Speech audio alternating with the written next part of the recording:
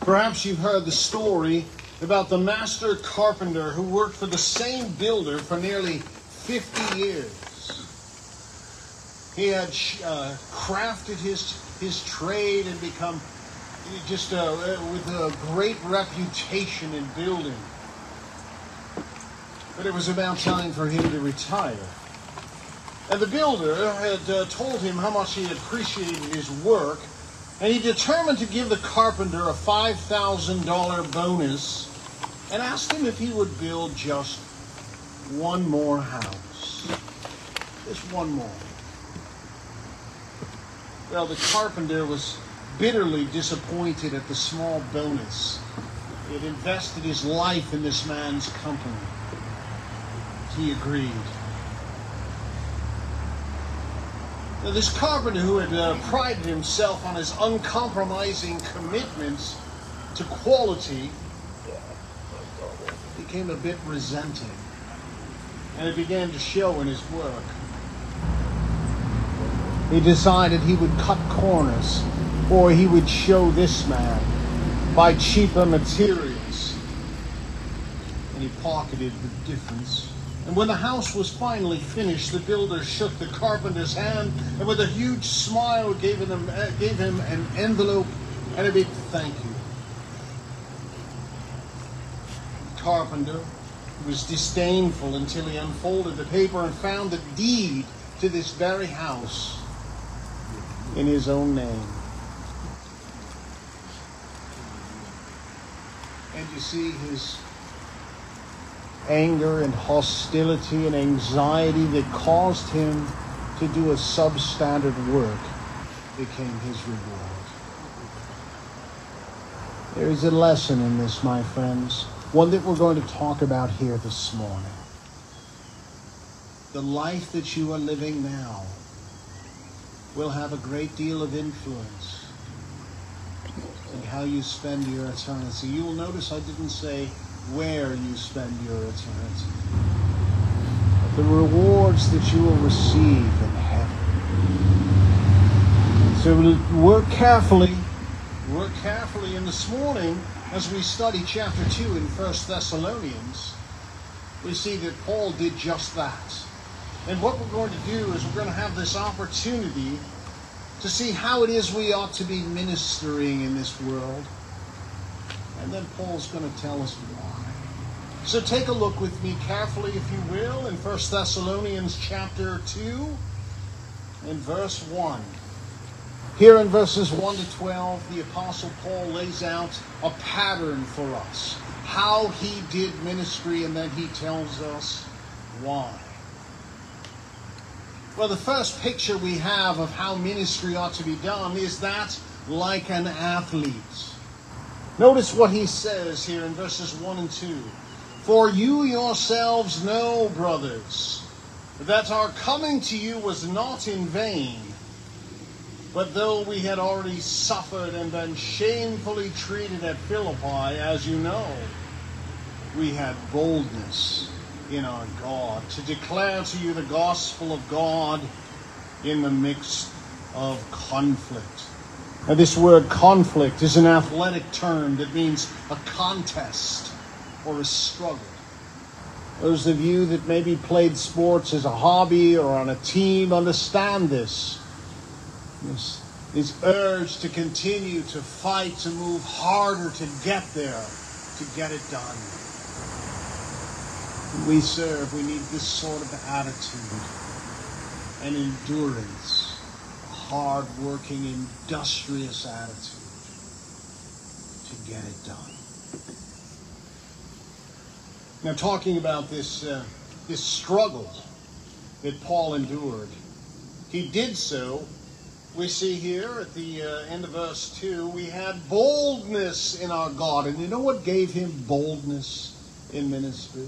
Something that perhaps many of us lack in our lives. Oh, we'd talk to more people if we just had a little more courage. Memory to the Wizard of Oz. I'll tell you how he got it. In Acts chapter 18, verses 9 and 10, the Lord had said to Paul one night in a vision, Do not be afraid, but go on speaking, and do not be silent, for I am with you. The very same promise you and I have, my friends. And notice the Lord continues, and no one will attack you to harm you, for I have many in this city who are my people. You see, the Lord told Paul that in this city there are people right now. They don't know it, but when they hear the gospel, all the lights are going to come on. Their eyes are going to get big, and they are going to trust hard in the Lord Jesus. But you got to go tell them. You got to go tell them. Already reserved for you in this city. Look at again what the Lord said. I have many in this city who are my people. And the same perhaps could be said about your neighbors, your co-workers, perhaps some family members, if you would just be bold enough to open your mouth. Going to serve like an athlete, my friends. Contest, struggle to get there. But we must also remember this, that we serve the Lord as a steward. Now, that's not really a familiar concept to us. But let me remind you that a steward owns nothing, but possesses and uses everything that belongs to his master for his master's good. Oh, that makes sense, doesn't it? All of God's resources for his glory and the good of his people. Joseph, you may recall, was a steward in the household of Potiphar. He managed his master's affair and used all of his master's good to promote his master's welfare. Every steward, hear me when I say this, friend, you are a steward, and every steward must one day give an account of his stewardship. Jesus taught that in Luke chapter 16. Be careful how you serve, because you will give an account.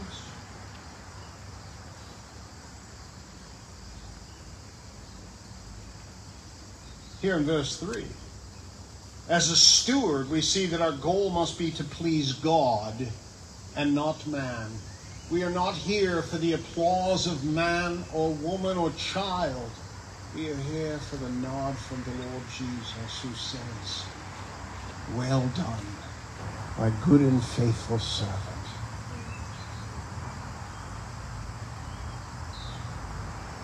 It is the calling for which we have all been called as servants of Christ.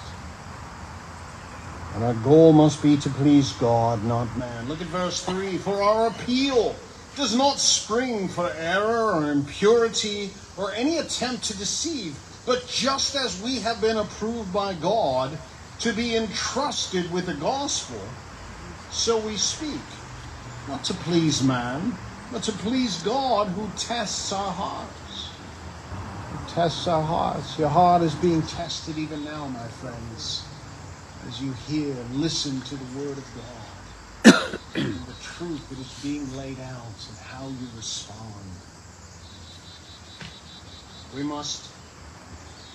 Our goal must be to please God and not man as a steward. And we must look to glorify God and not ourselves. Look at verse 5. For we never came with words of flattery, as you know, nor with a pretext for greed. God is witness. Paul watched his heart on this, as we must watch our hearts, test ourselves. Why do we do what we do? Is it for the good of the kingdom, or is it simply building my own? We must remember, we are a steward, and our goal must be to please God and not man. We must look to glorify God and not ourselves. And we must seek the best for whom we serve. Look at what Paul says here in verse 6. Nor did we seek glory from people, whether from you or for others, though we could have made demands as apostles of Christ. I want you to look at Paul's attitude here. And here he is, an apostle. 12 of those guys. God sent them out with a very peculiar and time-limited opportunity to serve the Lord in a very particular way.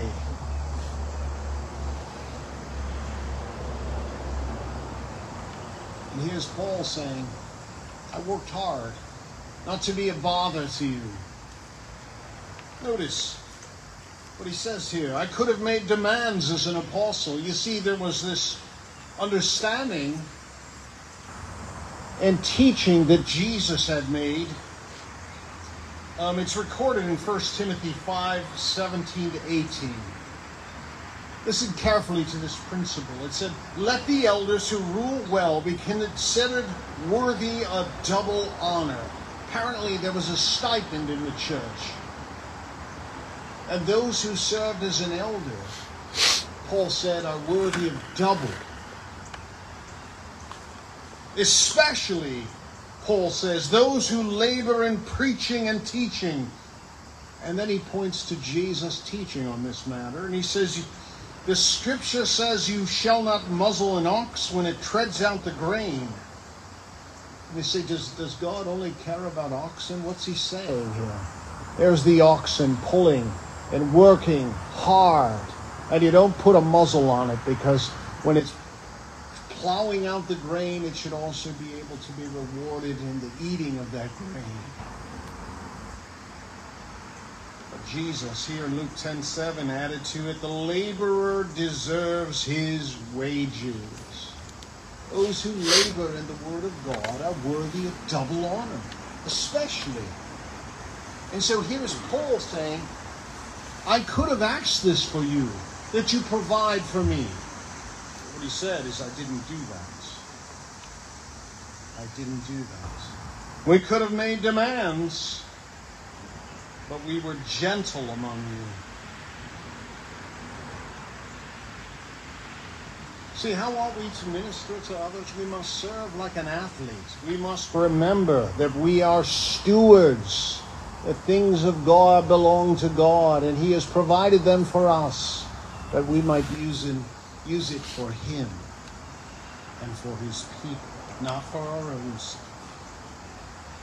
But here in 7 through 12, Paul gives us another picture of ministry. Wonderful how Paul is with these pictures, these images. And this one here in 7 to 12 is we must serve as a loving parent. Look at the images Paul has of how he treats those for whom he serves. He says, we were gentle among you, like a nursing mother taking care of her own child. Gentle as a bird, my friend. Think of a newborn. You don't pick up a newborn roughly.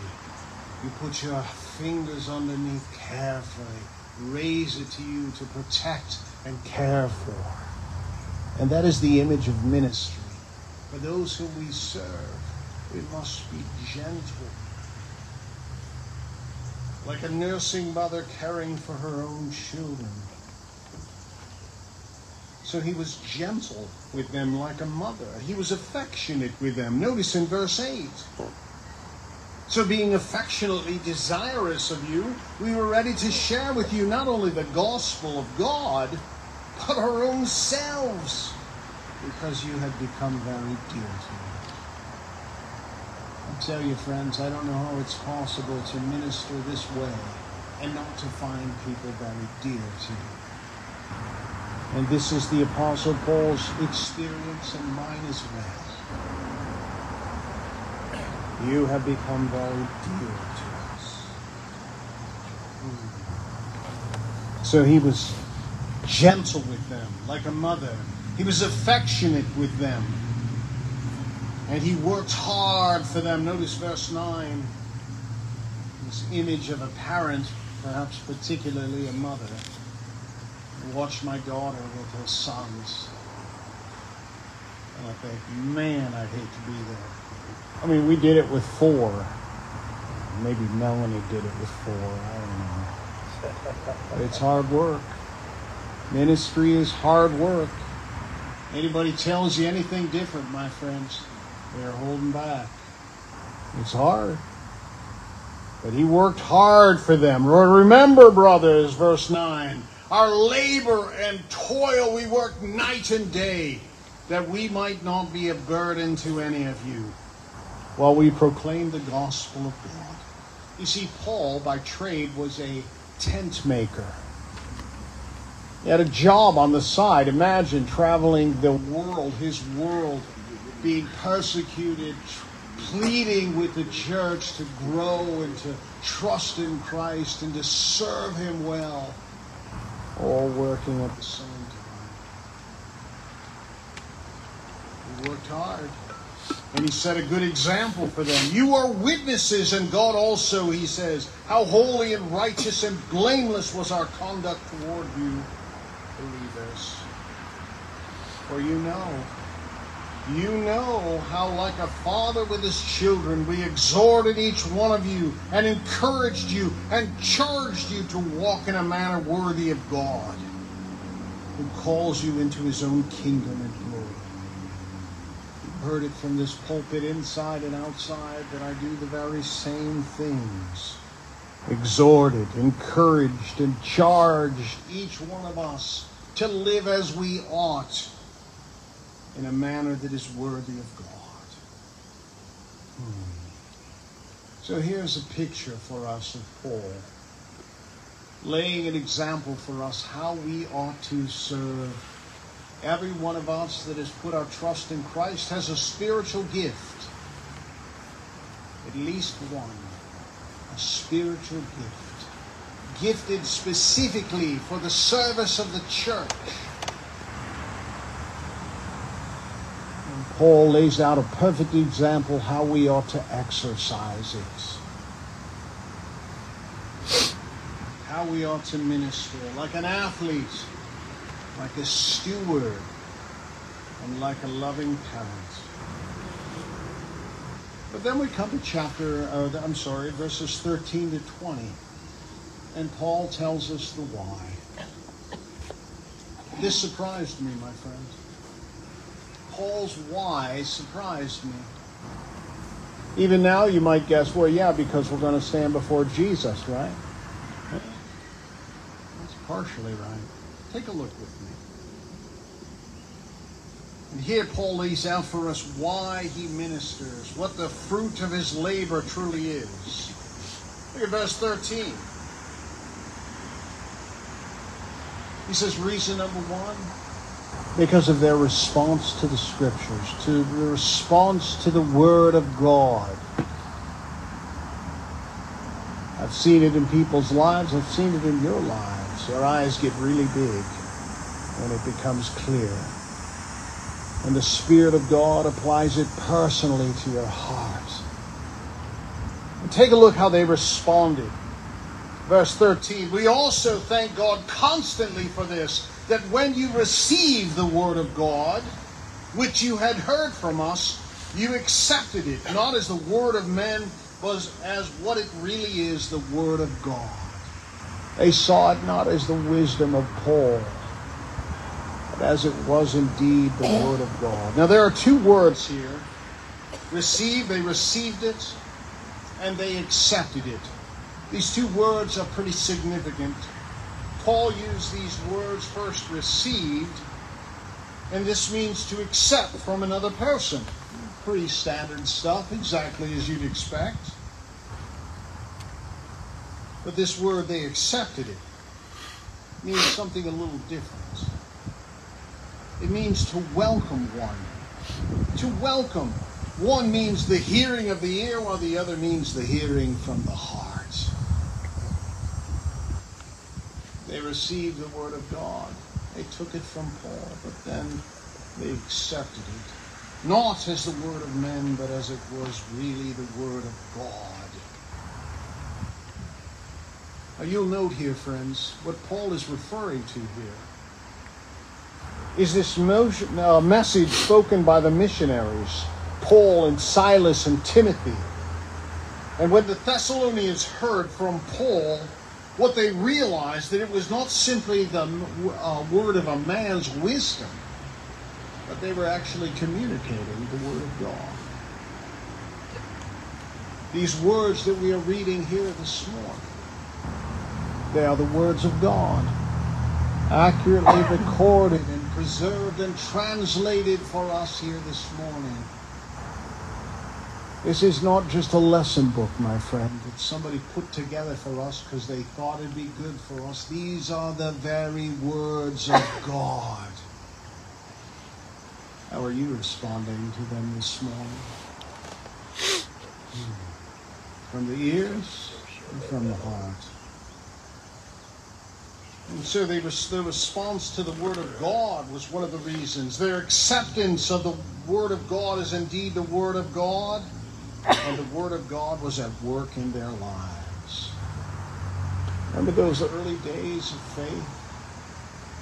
You just couldn't get enough of the Word of God. You just consumed it. Hours and hours. And you didn't realize it at the time, but it was changing the way you think. It was changing your priorities. It was changing your perspectives. You were being transformed by the Word of God. Has that happened lately, by the way? You still in the Word of God? Reading, devouring, studying, meditating?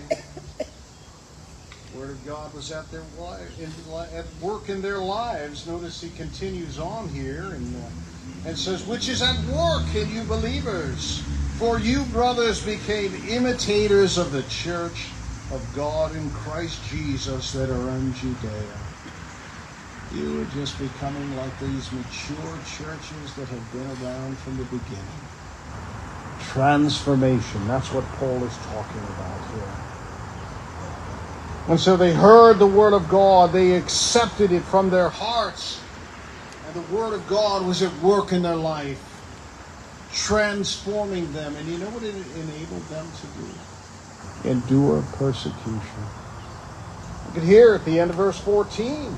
For you suffered the same things from your own countrymen as they did from the Jews, who killed both the Lord Jesus and the prophets, and drove us out, and displeased God and opposed all mankind by hindering us from speaking to the Gentiles that they might be saved.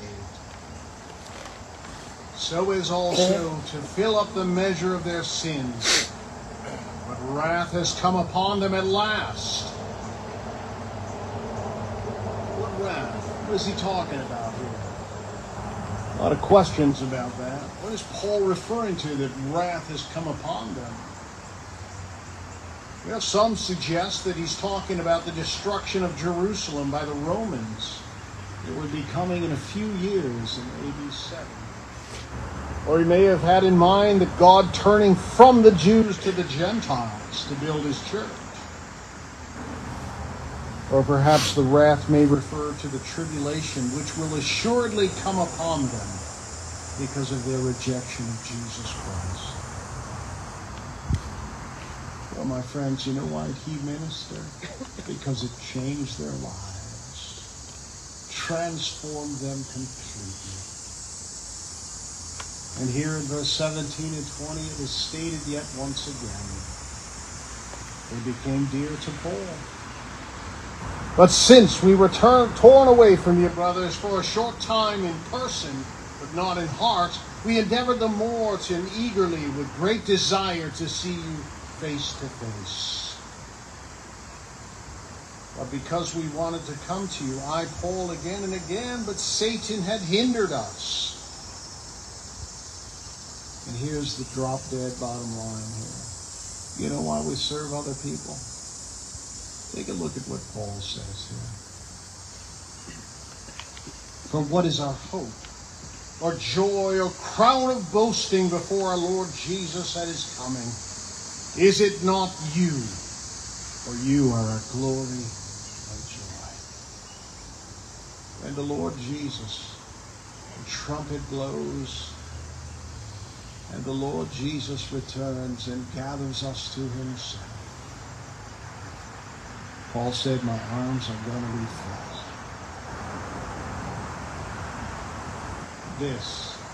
This is my joy. This is my crown. This is what I have to give to the Lord. This is what I have, flowers of life that I have picked, a bouquet of service to present to the Lord. I don't know about you. I sure don't want to be empty-handed. And you know what the wonderful thing is? You know that. And now you get to act on it. And every day and every effort and every moment, you get to say to the Lord, yes, you are worthy. Yes, this is the illustration of my love for you in the way that I serve others. So my friend, the people we minister today will be our family in eternity. They will be our trophy. They will be our joy. So serve the Lord regardless of the cost. Serve the Lord by serving others well. And serving the Lord, know this, my friend, will result in great joy. Probably you've heard of the song by Ray Boltz, Thank You for Giving to the Lord. It's a fascinating story, a picture of a man who is hearing the list of people who have been impacted. Somebody who gave to the missionary, and the missionary went and he preached, and someone came to faith in Christ. Thank you for giving. A Sunday school teacher, busy and hectic, trying to get here, showing up, not in the attitude or mood you really want to be, but you're there. And perhaps your example caused somebody to give a second look at Jesus.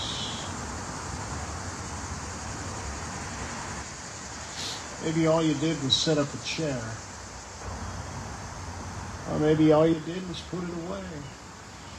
But it was there for someone to see, to hear the gospel. Monkey with a sound box. It works sometimes it doesn't so much, but you don't know what God is doing through all of these acts of service. You don't know that God has called you to live it out. And my friend, if you do, one day you're going to be real glad you did. Serve well. Serve well. Work hard. Get at it, whatever the cost. However difficult the process may be, it will be worth it. Surely the Lord is worthy. All of it matters, my friends. All of it an investment in God's work. All of it a celebration before the Lord Jesus one day. You don't want to show up empty-handed, do you? Think of the shame of the Son of God who took on flesh, endured a crucifixion that you might live, and out of gratitude that you might serve. And what? You show up and say, well, you know, I was busy. It was hard. I don't really like those people. I didn't want to talk to them. My neighbors, you know, they always put that thing out. And what you're saying is you really weren't worth it, Jesus. You just weren't worth it. Oh, Father, help us. Oh, Father, help us. In our hearts we know that you are worth more. More than what we've been doing. More than what we have given. You are worthy of more. So help us, Father. In the small ways. In the big decisions. To stand up and to be bold. And to serve you in a way that honors you and encourages the people around us. Help us, I pray, in Jesus' name. Amen.